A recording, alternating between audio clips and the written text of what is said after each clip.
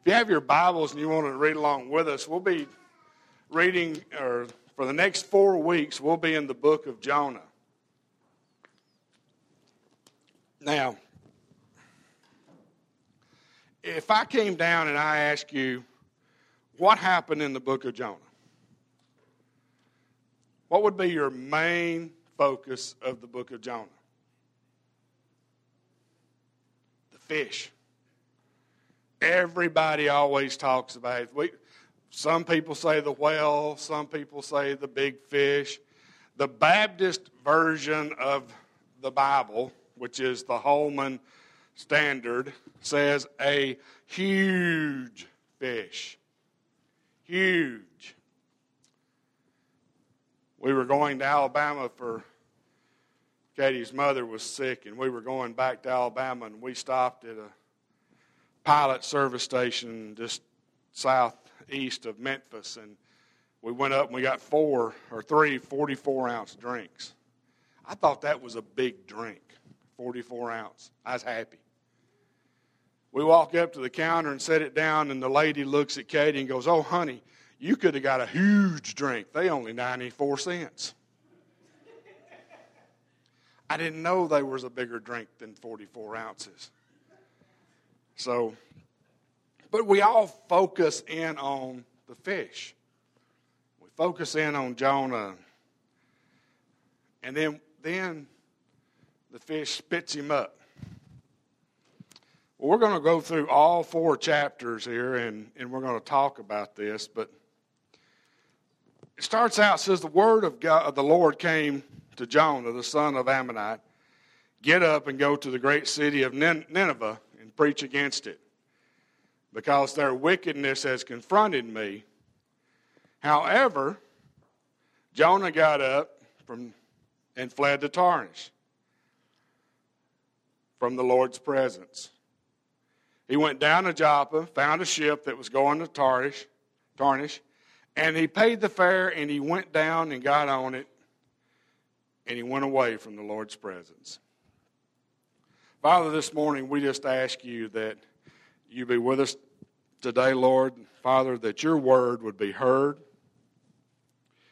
Father, that your will would be done in people's hearts and lives. Father, we thank you for the fellowship and the fun we had this weekend, Lord. And Father, we just ask that those seeds that were planted, Father, that they keep being watered and nurtured and grown, Lord. And Father, that your will for those young men and women's lives that were here the other night, Father, that they stay in your presence and they don't run away from it. Lord, we just thank you for the ones that are here this morning. God, we just ask that you bless them. Father, for those that are not here, we ask that you watch over them, Father, and protect them. And Lord, we just ask as we go through this book of Jonah that, Father, we see what our plan or our part in your story really is and what we need to do to accomplish that. Father, we ask all this in your holy name. Amen. You ever done something wrong and you didn't want anybody to know it? I have. Well, it seems like one time this drunk husband came home late. He snuck up the stairs very quietly. And he got in and he looked in his bathroom mirror and he bandaged up all the bumps and bruises that he had gotten earlier that night in a fight he was in. Then he proceeded to climb into bed and he started smiling because he thought he'd got away with something. The next morning when he finally opened his eyes, his wife was standing there and she said, "You were drunk again last night, weren't you?" And the husband sheepishly grinned and says, "No, of course not. Why would you say that?" And she said, "Well, if it wasn't you, somebody else put Band-Aids all over the bathroom mirror."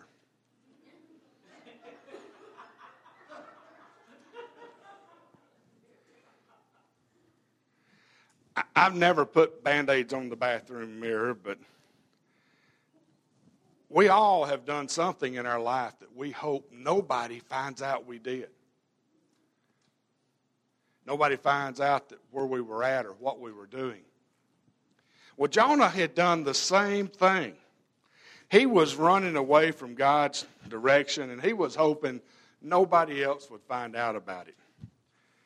See, he didn't want to do what God had told him to do. Now, I want to ask you a question.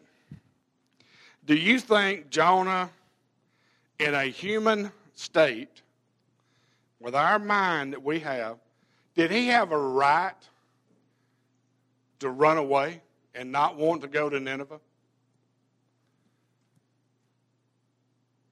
Was it right for Jonah in his mind to leave?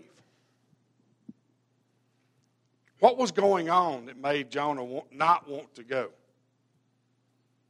Now, we always read this story, and it kind of portrays out that Jonah just didn't like him and didn't want to go. But there was something else that was keeping Jonah from going. You see, during this time,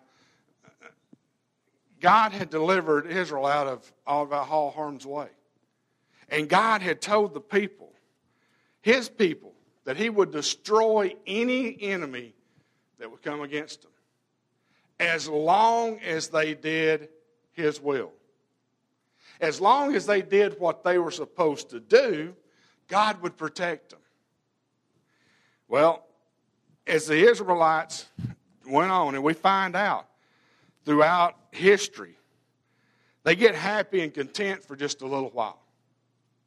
It's like Johnny said this morning, when they got air conditioning and it's cool, they're happy. If you come in here next Sunday morning and it's predicted to be over 100 degrees, the heat index will be about 106 or 8 next Sunday morning, and we did not have on any air conditioning, how many of you would stay? How many of you would just, But how many of you would come back the next week? See, I grew up without air conditioning. Our neighbors raised chickens. Well, back then, they had curtains on the sides. They put big screen doors on the front. You'd open it up, and my mother and Daddy also invested in a couple of fans. They would put those in the bedroom windows to pull air through the house. The neighbor would open up the chicken house doors. You would wake up pulling feathers out of your nose the next morning.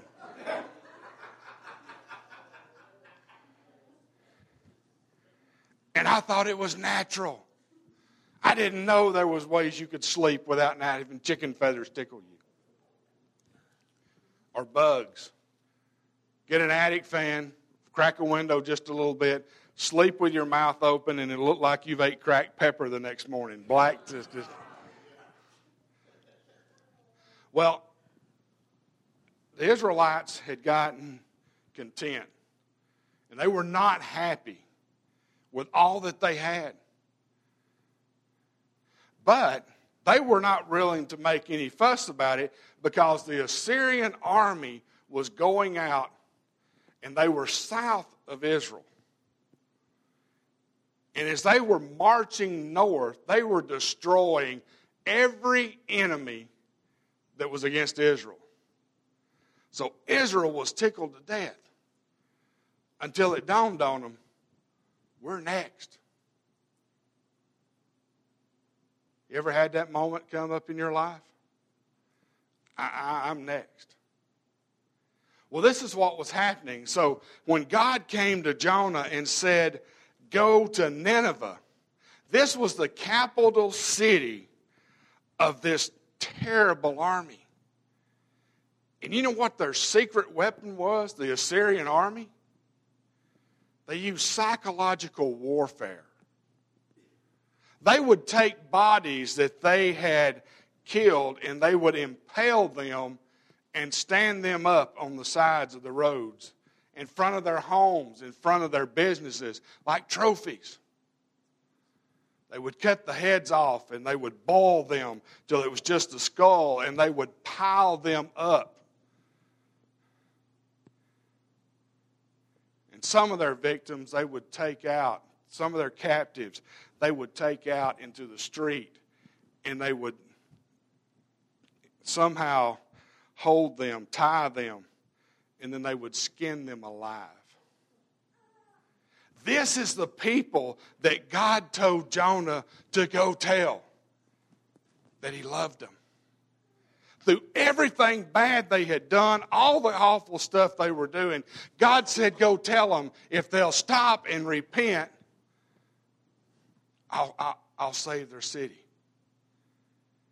Now, knowing that part of the story, if God had told you to go to Nineveh, would you have went?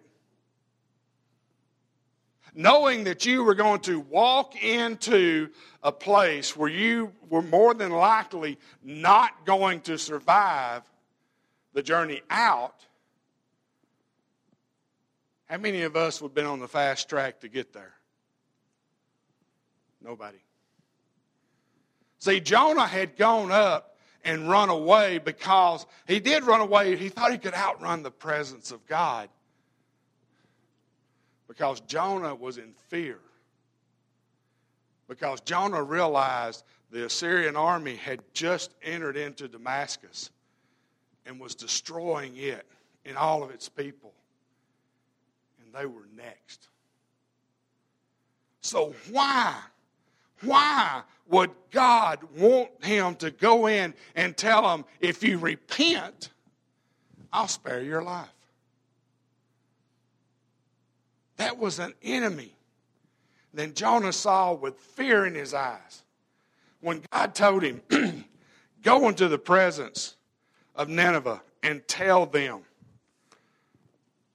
that I'm going to save them if they'll repent.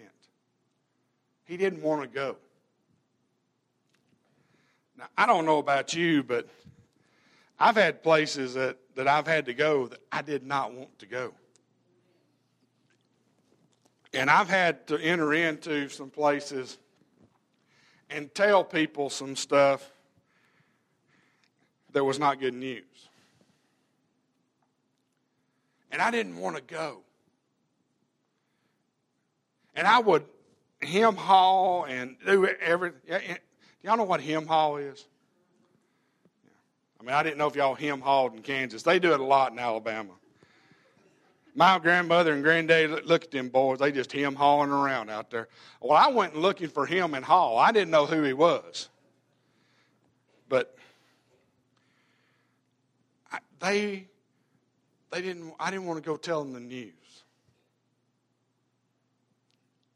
But I had to go. Same thing with Jonah. He did not want to go to his bitter enemy, knowing what he could have happened to him when he arrived. Now, yesterday is our group that was here working, and they went across the street and they helped out one of our neighbors.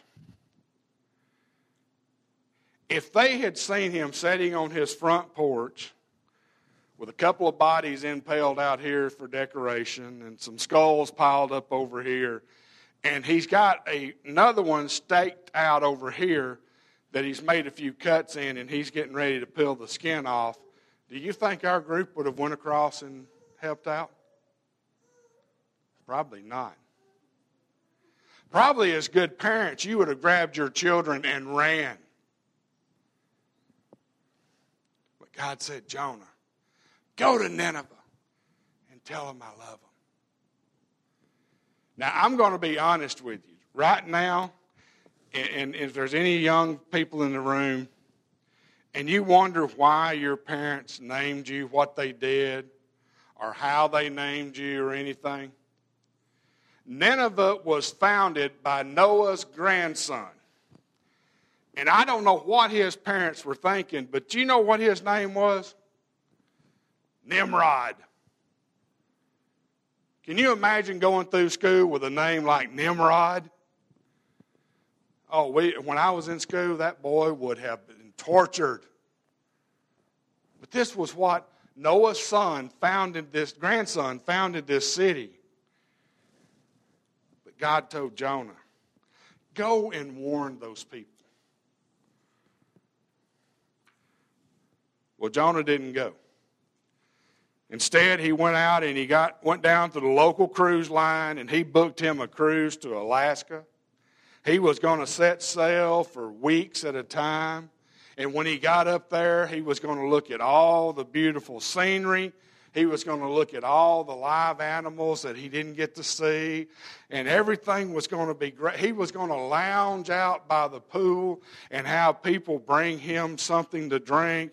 If he wanted to eat, he could stand in the pool, tell a little fella in a white uniform with white socks and white shoes, bring me a slice of pizza, and they'd bring it to him in the pool.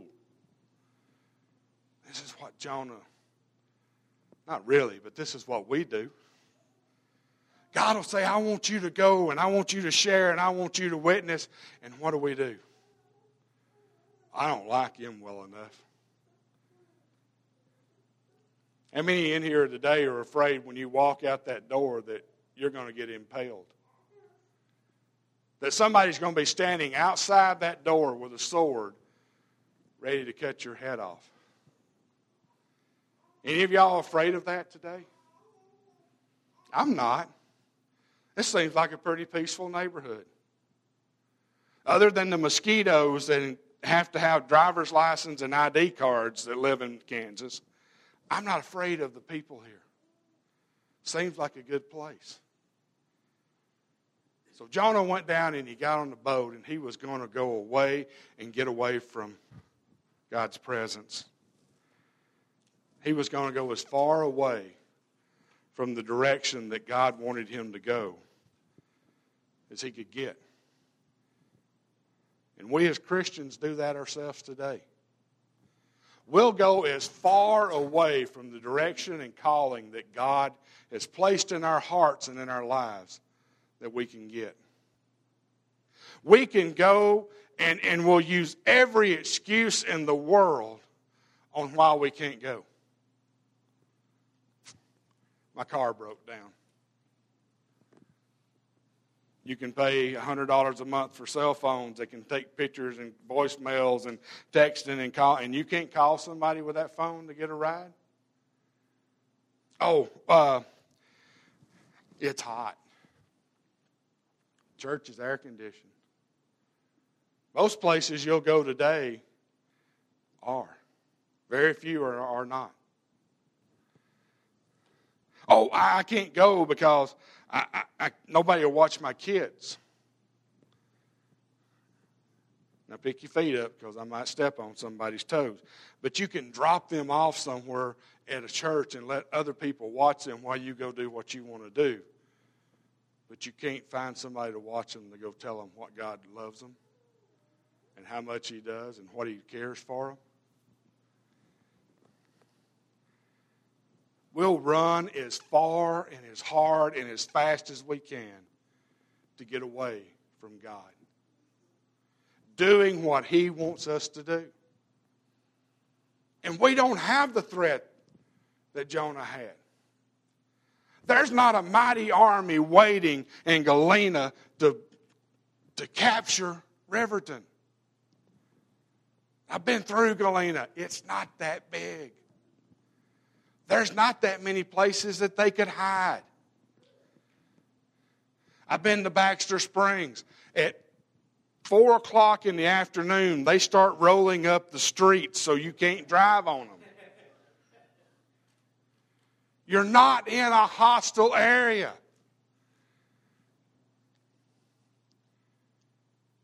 Some of us simply need to walk across the floor and have a seat by somebody that we're related to and tell them God loves them and that He cares about them. Some of us may need to walk down the hall and knock on a teenager's door and go in and sit down on their bed. And maybe you need to tell them you love them and share with them what God has done for you. But we won't do that. We'll run as far as we can. We're afraid. What are we afraid of? We're not afraid of that mighty army because it's not there. But we're afraid of what people will think about us. We're afraid of well, if I go witness to them, they'll think I'm a Jesus freak. And if I go share the love of God with them, they may not invite me to their next Christmas party. Or their kids won't come here at Halloween. Or when my kids go to their place at Halloween, they'll get the cheap candy and not the good stuff. My wife one year, and I know several of y'all said quit picking on her, and I can't help it. I'm built this way. My wife one year went out at Halloween, and she bought pencils and rulers and all this stuff, and we passed all that stuff out, and we ain't had a trick-or-treater since. I thought she was, look, well, yeah, but it was a brilliant idea. They don't come back. A lot of us do that with our Christianity. We don't present the good things that God has done for us. We don't tell them how much He loves us and what He did for us this week. We'll run and we'll go on. Well, in Jonah 4 through 16, and we're going to paraphrase this, the Lord caused a violent wind to come up and the seas became very rough. Now, I'm going to tell you something. When the sailors that went out every day and sailed in all types of weather start getting afraid, you should too. You should be afraid. I have a friend that works on the police department in Bentonville, Arkansas. He's on the SWAT team. He's on the bomb squad. He has a T-shirt, and on the back it says, "If you see me running, keep up." Because there's something bad back there. These men were sailors. They were men among men. A little wave and a little water didn't scare them. But this storm terrified them. It terrified them so much that they were praying to every god they knew. And the captain was looking because he said, there's something out of place here that's causing this turmoil. Has your life ever been tossed around and thrown around and there's turmoil everywhere? And you start looking at your friends, you start looking at family, and you start looking at co-workers, and you start looking, some of us, at pills and bottles and other things to find peace. Or then we'll start looking and we'll go, no, it can't be that over there because I ain't done that in a long time. And it can't be this over here because that doesn't mean that. Well, but the captain knew there was something wrong. So he went down to the very pit, the very bottom of the ship. And there he found Jonah asleep. I could have been Jonah. My wife says I can sleep on a rock in the desert at high noon and never do anything but roll over. That's what Jonah was doing. Jonah was sound asleep, sleeping good. And the captain woke him up and said, get up and pray to your God. I want to ask you this morning, have you searched the very pit of your soul to find out what is bothering you? What is making turmoil and trouble and trivial in your life? We want to look for the obvious. Oh, it's that new preacher we got. He don't preach sermons I need. Or it's that music. If they would sing the right songs on Sunday morning, it would touch me and I could be moved. Or my Sunday school teacher, they don't prepare all the way. They only give me half a lesson. Or it's that person sitting beside me. If they wouldn't cross their legs and uncross them, they wouldn't tap on the foot, they wouldn't do this or that. We look for everything else except right here to see what's hurting, to see what needs to be taken out. Well, Jonah got up and he said, it's me. Y'all can quit doing all this other stuff over here. I'm the one at fault. See, I'm a Hebrew, and I worship Yahweh. And Yahweh told me to do something, and I didn't do it, and this is him getting my attention. So they get up top, and they're well, he don't know. He's goofy. He's deranged. He's sleeping in a storm. So they cast lots. And the lots fell on Jonah. That it was him. And now they're trying to figure out what to do. And Jonah says, I'll tell you what you got to do. You got to pick me up and throw me overboard, and everything will be fine. Well, the sailors didn't want to throw somebody out into those seas. They knew they were rough. You ever watch the show Deadliest Catch? They go up crab fishing. I always, they make really good money. They don't work that many months out of the year. But I watched that show and I see them fighting the storms out on the Bering Sea, and I see the ice, and I see the bad things that happen. And every now and then they show where somebody fell off one of those boats. And there's only a few seconds, maybe a few minutes, that they have to rescue that person before they die. And these sailors knew if we throw Jonah out in this storm, he's going to die. How many of us as Christians today care enough about somebody we've never met to not throw them out into the storms of life and let them but drown on their own? Honestly, how many of us are encouragers enough to share that somebody you've never met before the story of how God loves them? Or better than that, how many of you will look around and you'll tell your fellow members here, or you'll tell somebody in your family, or you'll tell somebody, the reason we're having this turmoil and this strife and this trouble is because of me. It's me. And as soon as I get out of doing the Satan's will and now start doing God's will, it'll all straighten up.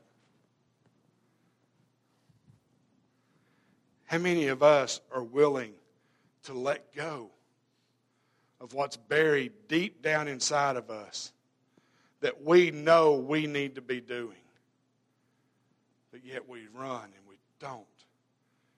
And life is throwing us from side to side and up and down, and our family is hurting, our friends are hurting, our church is suffering, but we're not willing to give up that part.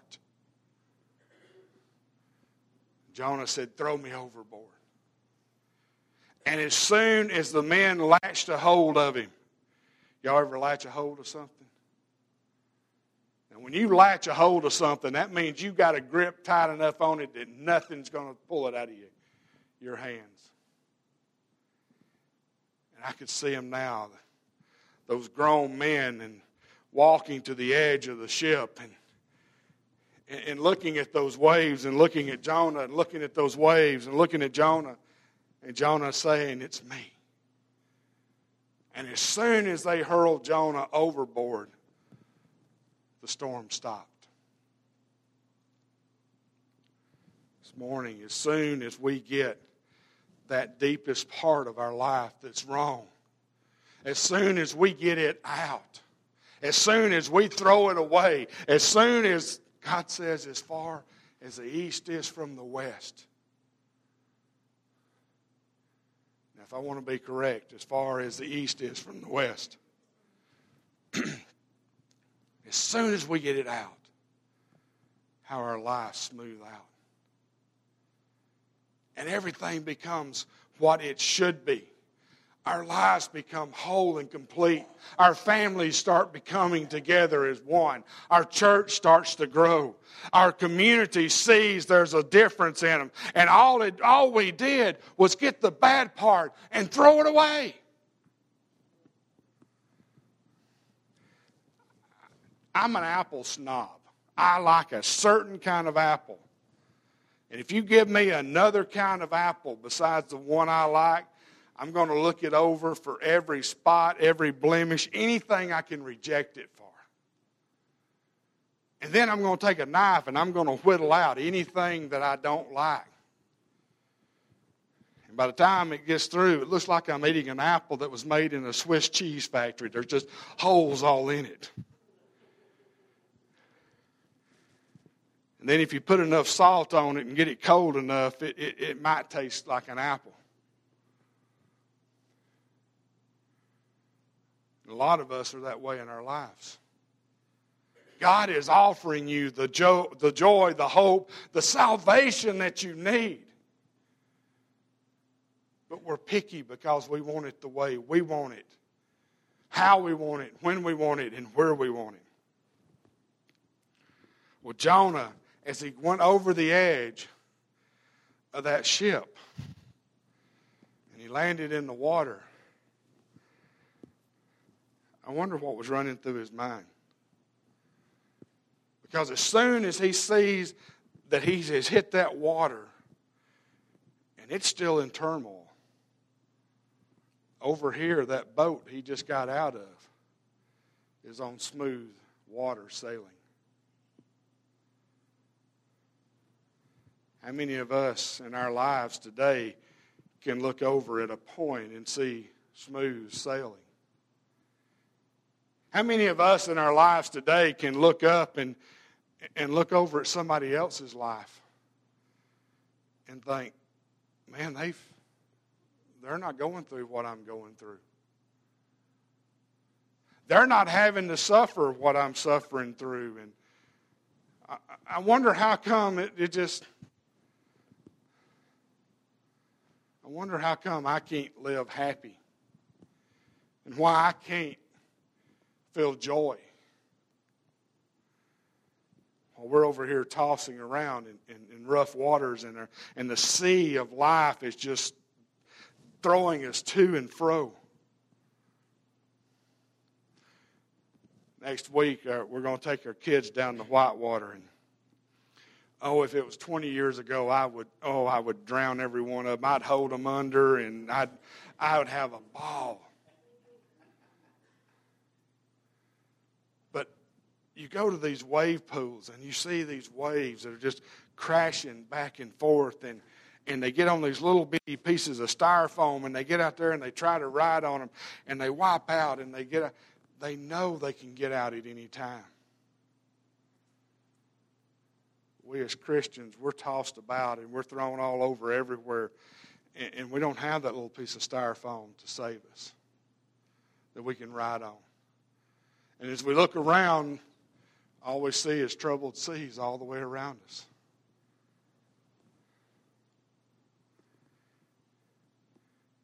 And then we think this can't get any worse. And all of a sudden, you get swallowed up.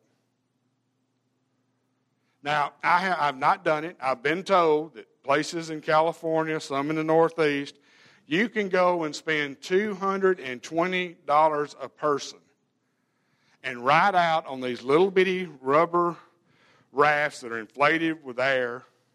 And you can ride out and right in the middle of the whale pod that's feeding. And sit there and take these pictures of these whales that are coming up and bubbling up. And they come up and they hit the top of the water and they blow everything out of their blowhole, and it gets all over you. And you've just paid $220 to get whale snot blown in your hair.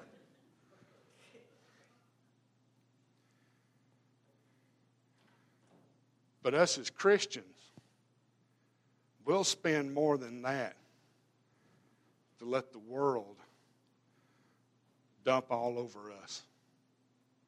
It'll throw stuff at you a lot worse than whale snot. Whale snot will wash off. But there's some of this stuff that the world's throwing at you will not come off. You see, when we think, I am in the very lowest and it can't get any worse, it will. best thing about it is, God told Jonah to go to Nineveh, and he didn't go. The last verses of Matthew, the very last verses in Matthew, our Lord and Savior looked at us, looked at the men that were with him, and he looked at Christians today. And he told them to go. To go. Make disciples. Go and tell. He said, go. We may be tossing about to and fro, bouncing off the walls. But if we'll get in the deepest part of our heart and our soul and take out that which God does not intend for you to carry and not intend for you to bear that load, and we throw it out, our sea will become calm. It doesn't matter how hard we run in the other direction.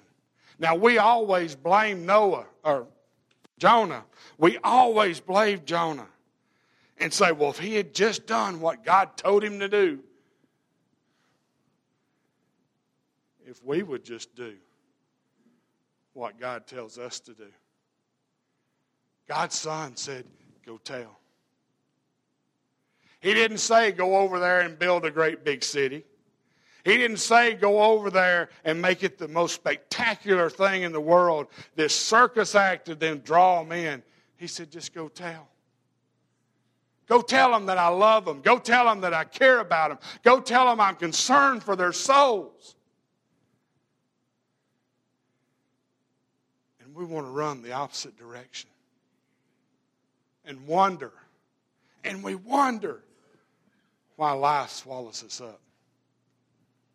We wonder why that huge fish we call family and friends and work, community, just seems to swallow us up to where it looks like we have no future, no joy, no peace.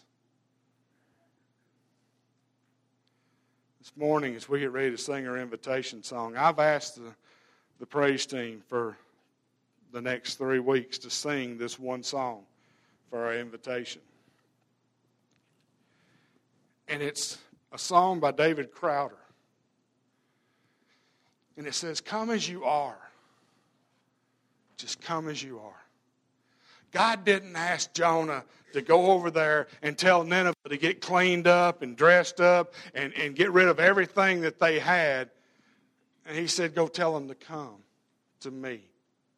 When Christ in the book of Matthew said, go make disciples, teaching them, baptizing them, loving them, and growing them in Christ and in the Spirit and knowledge, he didn't say go over there and clean them up and make their cities look beautiful and make their houses immaculate. He said, go tell them to come. Go tell them to come unto me.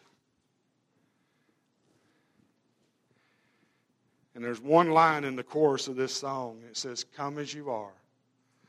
Earth has no sorrow that heaven can't heal. This morning as our praise team comes, as we all stand, and every head is bowed and every eye is closed, and we get ready. Father, this morning, I just ask that, Father, if you're bidding hearts to go some direction, Father, if you're asking us to follow you or go and go out into the community and go out into, Lord, maybe our own families, that, Father, that we'll just come as we are.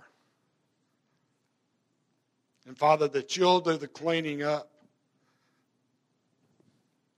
Father, that you'll be the one that takes our troubles, our heartaches, our burdens, and, Lord, just throws them away. Father, that you're the one that we bring your children to. Lord, this morning we just ask, Father, that your children would come as they are. Bring their burdens and their sorrows, and Father, let you take them.